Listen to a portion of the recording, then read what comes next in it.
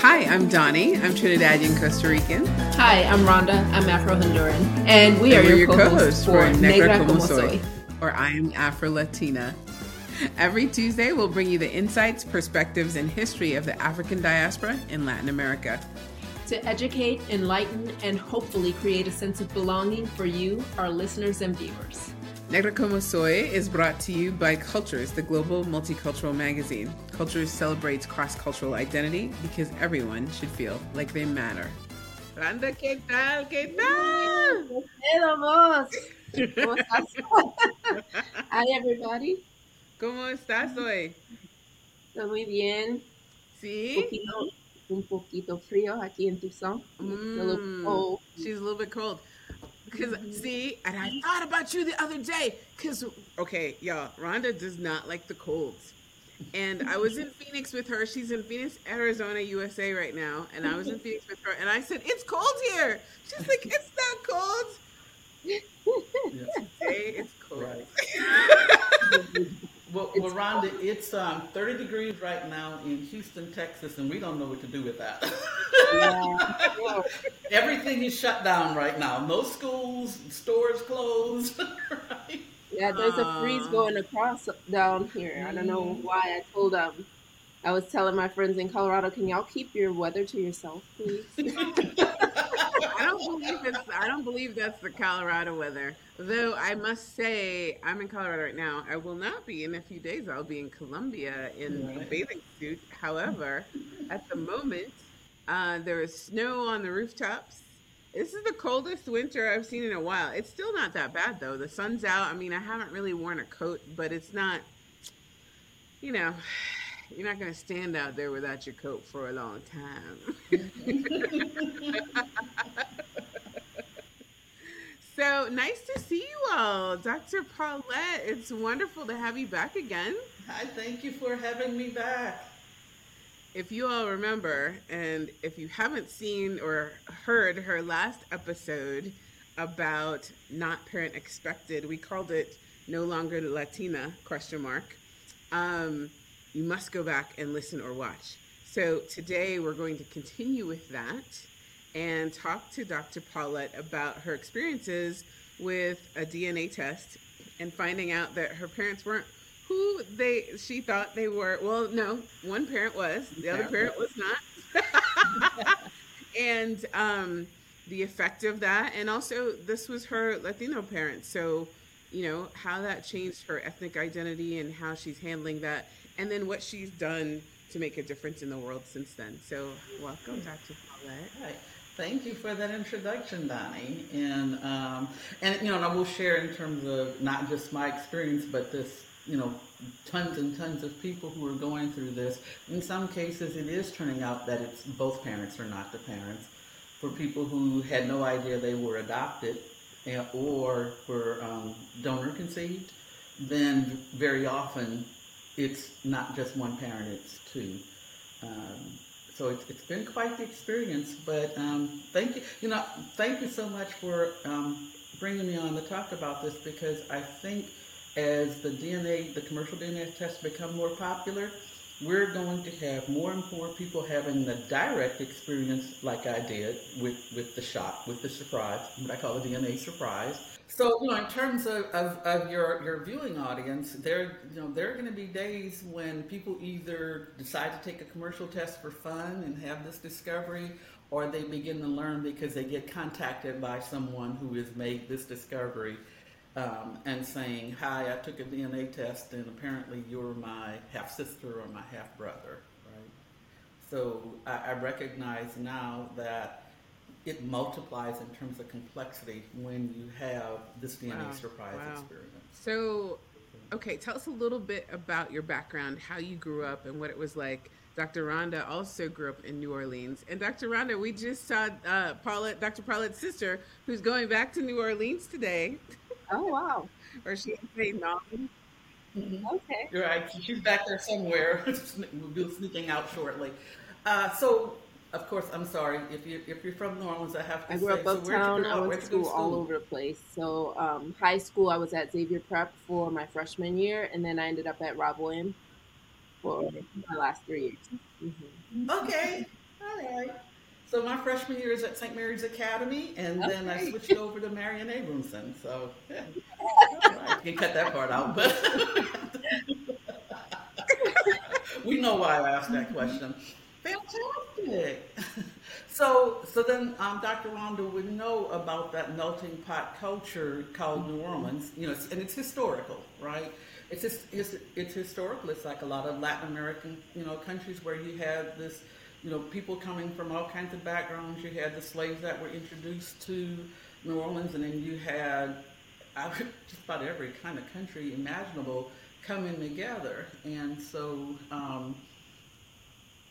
the culture, I think part of the beauty of the culture is that you can feel the French influence, you can feel the Spanish influence, you can feel the African influence, you can feel the Asian influence, where all these groups came together, and in many cases literally came together to form That's one great. culture. Uh, so that's the background that I grew up in, and then, and most specifically was then in terms of my mother's marriage, her first marriage, to the person whom I believe to be who I was told was my What biological birth happened? father. So How did you feel? I mean, I can only imagine how you felt when you found out that your father, who you thought was your father, and you grew up with a stepfather whom you loved. I grew up with a stepfather, and I was not very close to my Martinez Yeah. family. I had, I was around them some, but not really, You think that right? was And helpful when you found out that this was not your father? not initially, because I was just so traumatized and so shocked. You know, I think I shared with you privately, Donnie, that I didn't realize that I hadn't been looking at myself in the mirror until one day I looked at myself in the mirror,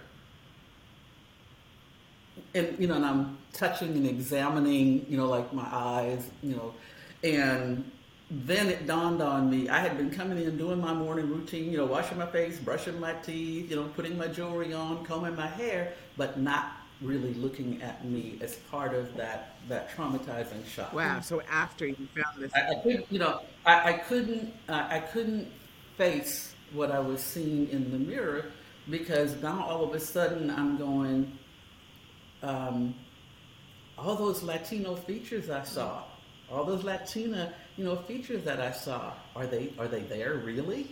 Right? Um, oh wow, I have pictures of the new family now. I see my face in those pictures, wow. right? I Yeah. There was a whole identity, and I think I shared with you, I started calling it an identity disruption because I no longer really knew or understood what my identity was and how I wanted to reclassify how I saw myself. Now, how Right? did your Martinez family take this? Okay. Well, ironically, and I think I shared also, but ironically, one of my Martinez cousins had called me before I actually took the test to share with me about the DNA test confirming the indigenous Native American ancestry percentages. And then she also shared with me that she was going to be doing a DNA test for my, now I call him my birth certificate father, right? And then the day I got my results, within minutes of me getting the results and recognizing there was an issue, she called me, right? And she asked me how I was doing, and I think, and I remember her asking me how I was doing, and I could hear it in her voice. And I told her I wasn't doing well. And then she said, "Well, I was calling to tell you I got my uncle's DNA results." And I remember going, "Oh, really? Is that what he is now? Your uncle? What happened to, I got your father's DNA results?" But at that moment, I knew she was looking at his results, and she knew also, right? And she did confirm that she had gotten his results back and that I was not in his DNA results, right? And so we ended up agreeing, because she was really close to him, we ended up agreeing that he should hear this from her as opposed to me, in terms of his treatment, because he's in his 90s now, right? And so she did let him know, and then she called me and she said, I was actually surprised because she knew we weren't that close, right? She said, I was actually surprised. He had no idea that you were not his child. And he broke down crying. Oh, And then he wanted to know, how is she doing? Is she okay with finding this news out? oh, that's So he's now deceased, but he probably stayed more connected with me when he found out he wasn't my birth father than when he thought he was. wow. That was an interesting shift, also. So how so he was more connected with you after. Did he call you? What happened hmm next? So for me, so that was early on, and then of course, like a lot of people that go through this experience, and it's like going through the grief process or going through a trauma cycle. And for me, it was more the trauma cycle than the grief. I think the grief came much later for me. But I didn't go into denial. You know how they say when it first comes out, you go into denial. It was kind of hard to go into denial because I'm looking at this piece of paper that's telling me, right, that this test says you're not who you thought you were. So I spent a good bit of time in that shock stage, right? That numbness of having a new reality, recognizing that my story is no longer the same. And if my story is no longer the same, what is my story now? Right?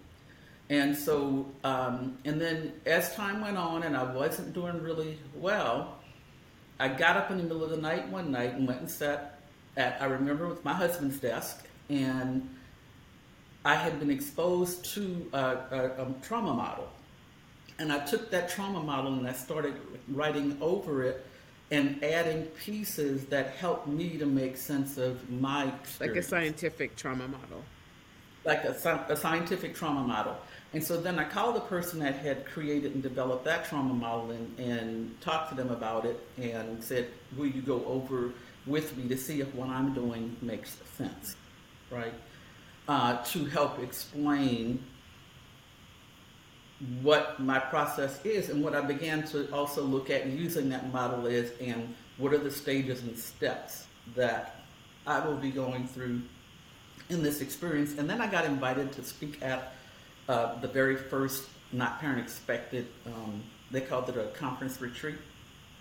And I presented my model and I told them it was a work in progress, and I wasn't doing it through an academic institution, but this is something, a tool I had developed to help me make sense of my experience.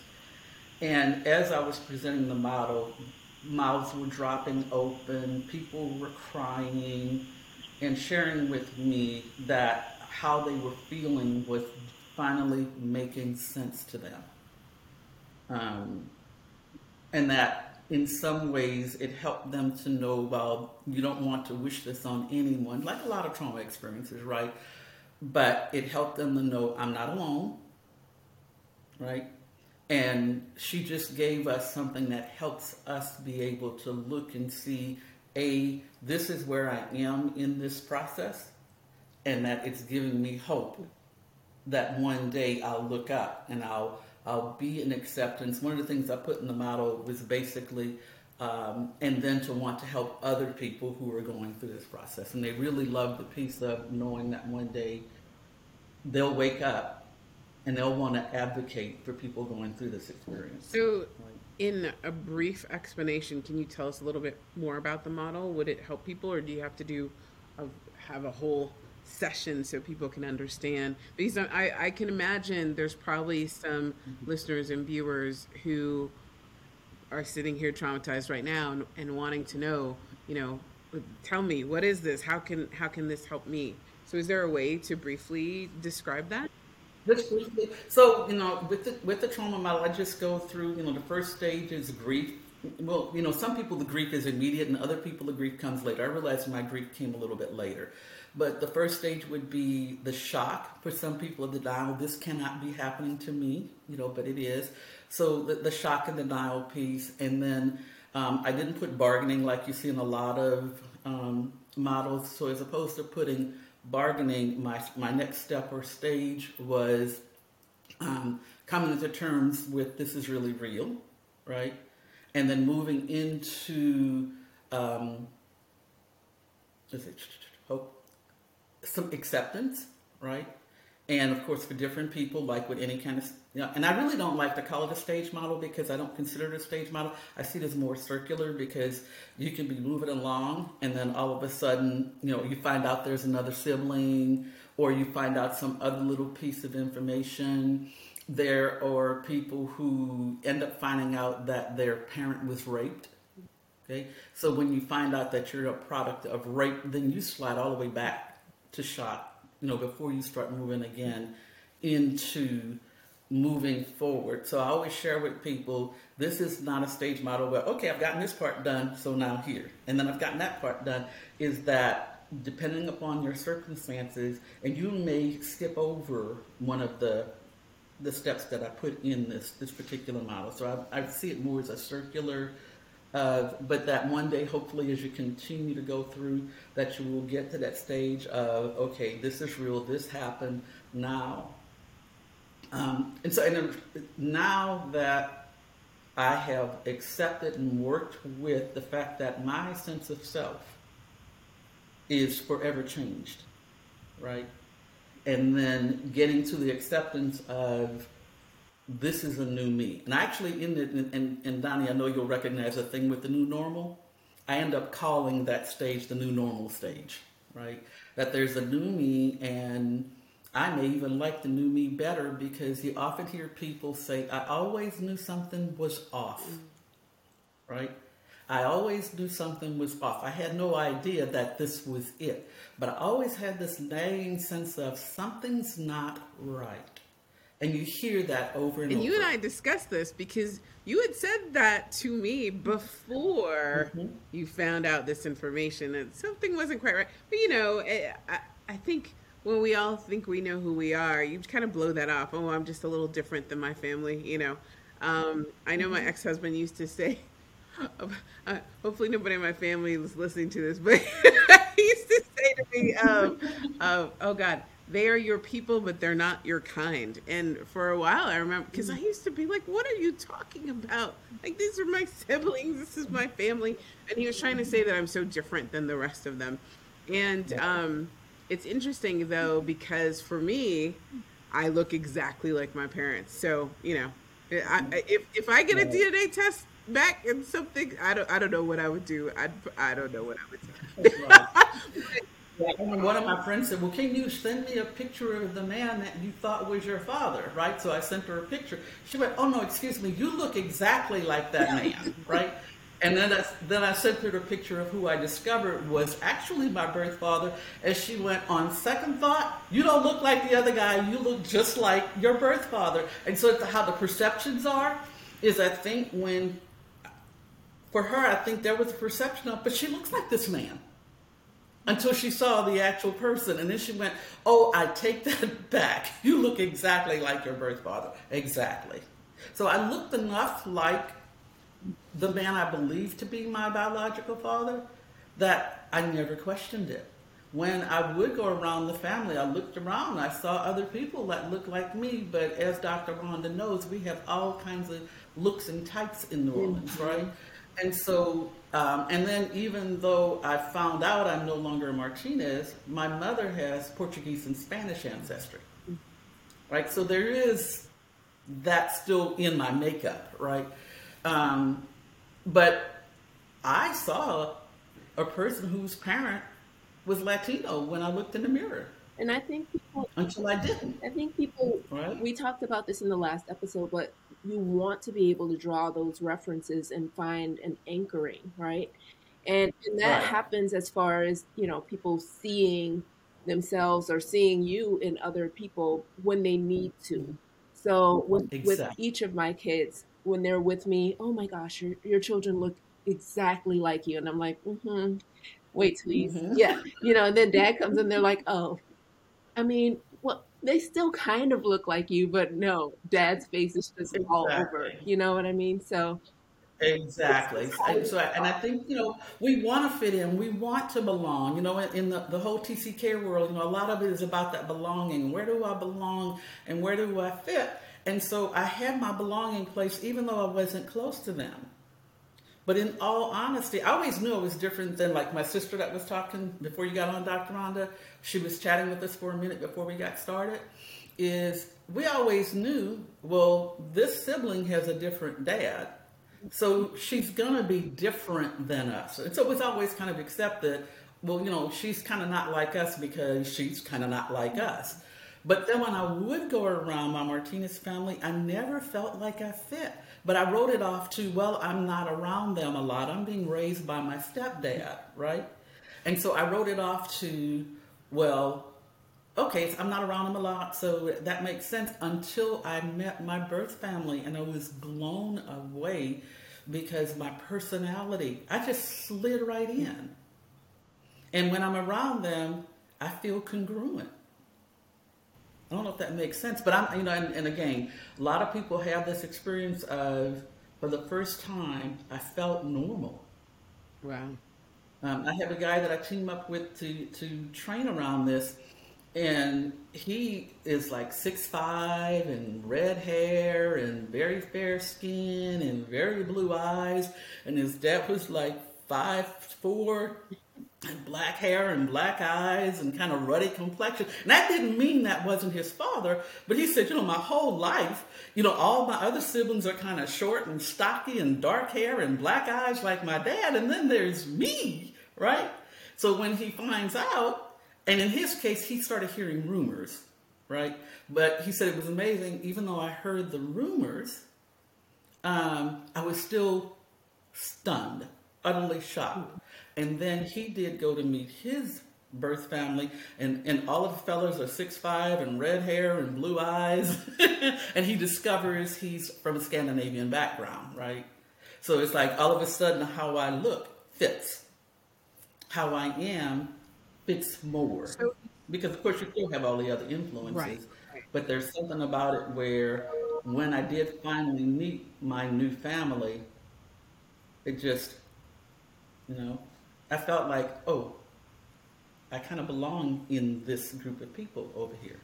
So You know? there's that whole piece looking like, because we talk about this. So for listeners and viewers who heard Dr. Paulette use the term TCK, we'll put a definition down below of third culture kid. You've heard me refer to it before as well. And those are people who grow up globally. So they're culturally fluid and geographically mobile. I'm an adult TCK. Dr. Rhonda has some TCK tendencies. And it really affects how you see your world. So for me, you're scaring me a little bit, Dr. Paulette, all the things that you're saying, because I never really feel like I fit, and I know that's not the reason, but just some of the things that we talked about earlier, I'm like, oh my gosh, I don't want to take one of these tests. But it's interesting because when you're around people who, for instance, family, if you grew up around your family, which I didn't for the most part, you can feel like you belong because these are your people, right? So if you don't belong there too, then where, right? So that feeling of not quite fitting because you don't think like growing up as a TCK, let's say in multiple countries, you may not think like the people around you. Often you don't. Mm-hmm. And it's even worse if you look like them. So it's a hidden diversity where people expect you to think like they do because you look like them, but you're thinking completely differently. So you actually Exactly. are able to interact and feel more comfortable with the people who you think like than the people that you look like, right? Right. And exactly. And I think in a way, Donnie, hidden diversity in this NPE experience is you grow up knowing I don't exactly think like everyone else. I don't, there's something, I feel that something's different in me. I'm different. And so you start finding all the reasons for why I might be different, right? And then you find out, oh, biologically, and we always have conversations around nature versus nurture in this group, right? I've become a firm believer in the influence of nature, right? Because I have some inherent ways of being that I'm learning when I do go around my new family, is that that's part of my natural personality that came to me through the gift of DNA. Yes. Now it feels a little more congruent because I have is that why? I'm this way. Is that why I think a little differently than other members of my family? So, you spoke a little bit too, and I'm going to take a second to speak about definitions right now. So, people often wonder what's the difference between Latino and Hispanic. So, Hispanic typically refers to language. So, anywhere that speaks the Spanish language, which would include Spain, but not Brazil because they speak Portuguese, right? And Latin or Latino usually refers to everything in Latin America, which is south of the United States, right? So, or including Brazil. I had to keep it straight in my head, and so I bring that up, one, because a lot of people aren't clear and use them interchangeably, but two, so you still have your Spanish heritage, your Hispanic In heritage, terms of DNA, yes. and Right. you no Right. longer, in terms of DNA, have your Latin heritage. So, from an ethnic viewpoint, and from a way that you saw yourself and your identity, your ethnicity, did that change at all? Was that a shock? Because I don't, it's such a big point for me. I'm so proud of the fact that my father's from Costa Rica. So if that had changed, um, That's a yeah. change, even though, as I shared during our last session, I did not grow up very much around my family. I still that was part of my heritage. That was part of who I was, and I embraced it. And I love that that was a part of who I was, even though my cultural experiences, my cultural milieu was not within a Latino context, right? But I embraced that I'm a Martinez and everything that I felt came with it. And what I did know was in my family, there was a lot of pride around being a Martinez, right? But when I realized that the one thing that I really embraced as part of who I am was not really, from a heritage standpoint, a part of who I am, that's where the identity impacts really did come in. That's where the identity disruption, because if I'm not that, and remember initially I didn't know who the birth father was. That came later, right? So I had this period of time of feeling in suspense. And, Dr. Rhonda, you talked about the anchor, and my very first thought was, yeah, that's like somebody pulled my anchor up, and I'm just out there drifting in the ocean with no destination because I'm lost at sea. That was the emotion of just feeling adrift. Of, okay, now I know who I no longer am, but I had a period of time then, who am I? Where do I fit? Do I have a family? And then in my case, I ended up having a cousin who saw me there, and it said I was his first cousin, and he's like, uh, message, hi, according to Ancestry DNA, you and I are first cousins. Who are you? I laugh about it now. I wasn't laughing when I got it, but and he and I are very close now. So that's part of the gift is I have this new wonderful cousin who just happens to live in Houston. Oh wow, that's That's incredible. wonderful. That's wonderful. Right. Well, he's just been a wonderful gift. He helped stand by. I had my husband on one side and him on the other side holding my hand while I tried to navigate this. And because he had access to the family, we were eventually able to put the pieces together. Right. And then he made the introduction of me into the family. Right. And some people, the introduction is an absolute disaster. Mine is a mixed bag. Right? But instead of me focusing on the pieces that aren't working, I focus on where I am accepted in the new family and learning about the family and going around them and seeing bits and pieces of me in there. So it began to help me re anchor, right? That's such an um, amazing and story. begin to say, wait, the really actually kind of cool thing at this is at my age, I get to reinvent myself and I get to recreate it in a way that I like. And with the new family, I can grab the pieces I really love and not worry about the other pieces. And so it's all potential for me now, Ooh, I right? like that. It's all potential. Well, It's all so potential as we for me wrap now. up, we have a few seconds left. What's next? Where do you go from here with your new potential? My new potential is I am working with other people who are going through this experience to help them better understand what's happening. I'm part of a project right now where we are trying to get the academic world to understand that this is a very real experience, kind of like with the TCK um, initially, where people didn't recognize that this is real, this matters, and so we're doing it. I'm actually on a dissertation committee right now for a young woman who is doing her dissertation research on the NPE experience, and so we've been linking up with